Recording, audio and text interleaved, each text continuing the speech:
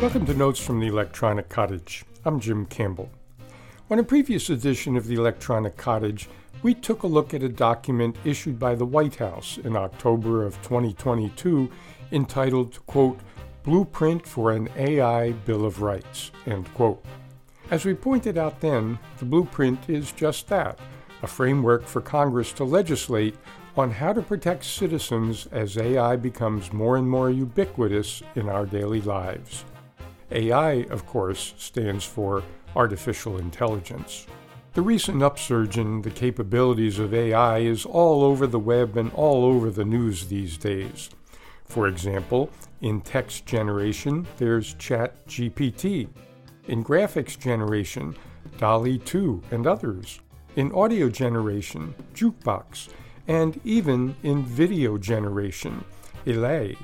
While these headline-grabbing applications of AI are getting lots of attention, and rightly so, there are many others affecting our everyday lives that generally stay well under the radar and yet can have significant impacts in our daily lives. It seems like all this attention on AI would be making it even more imperative for Congress to take a good look at the technology and its application in our everyday lives, set some boundaries around AI use, and establish some protections for all of us in our everyday lives. After all, as we'll review in a moment, the Blueprint for an AI Bill of Rights offers concrete starting points, though since it was published back in October of 2022, before all the recent attention to ChatGPT, DALL-E 2, and so forth, it will probably need to be updated. But the blueprint did offer 5 principles and associated practices that would provide at least a foundation to protect all of us in our increasingly AI world. So, how many bills are working their way through Congress to deal with AI? How about none? If AI is such an express train hurtling down the digital track at present, how come nothing seems to be happening in Congress?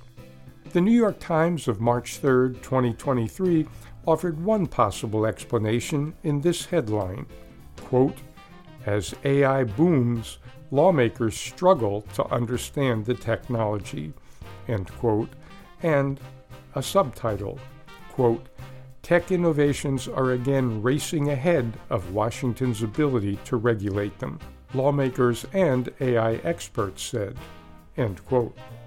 This is a problem we've often discussed on the Electronic Cottage.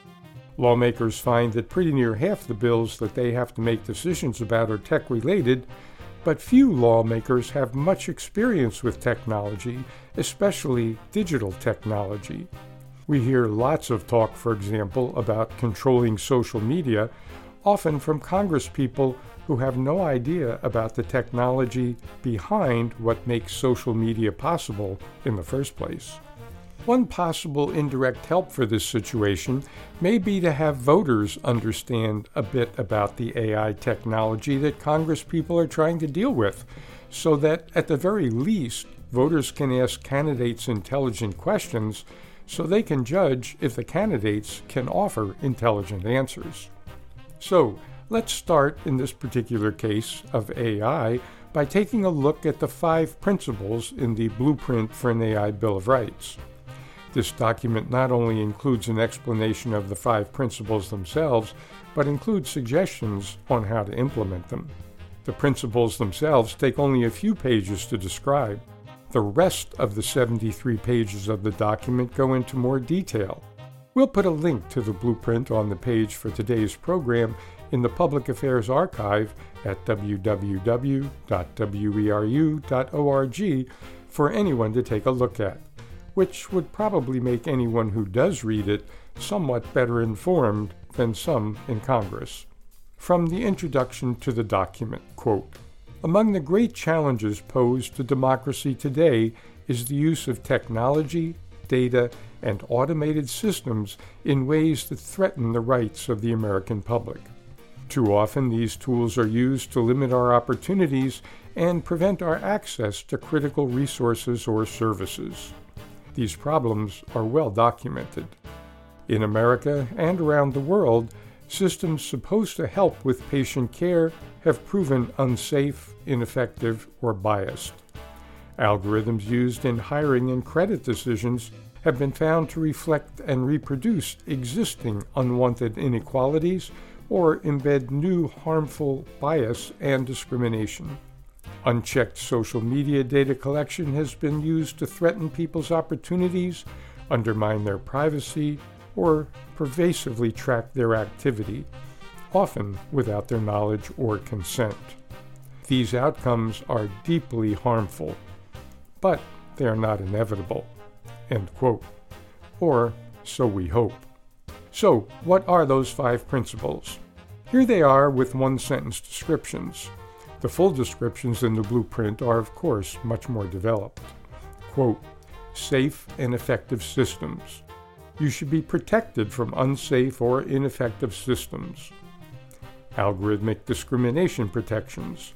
You should not face discrimination by algorithms, and systems should be used and designed in an equitable way. Data privacy. You should be protected from abusive data practices via built-in protections, and you should have agency over how data about you is used. Notice and explanation.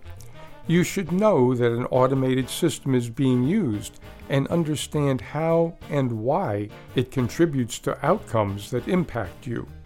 Human alternatives, consideration, and fallback. You should be able to opt out where appropriate and have access to a person who can quickly consider and remedy problems you encounter. End quote.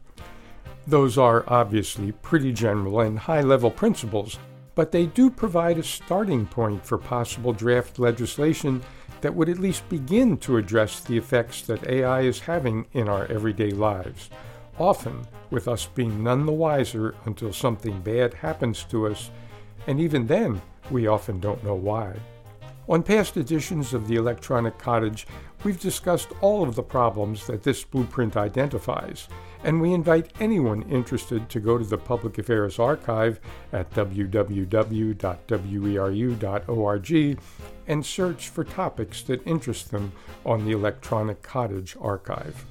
And to make some small contribution to helping us wrap our heads a little better around the whole subject of artificial intelligence, we'll start a multi-part series of programs on the subject here on the Electronic Cottage that will start at the beginning, exploring the question of just what the heck is artificial intelligence anyway, and in fact, what the heck is intelligence for starters. We hope a step-by-step exploration of what AI is, how it works, how it's being used now in our everyday world, and what the future may hold for us might help us as citizens and voters to make better choices for ourselves and to intelligently encourage our representatives to do the same for our society. We'll get a start on that project soon, right here on future editions of Notes from the Electronic Cottage.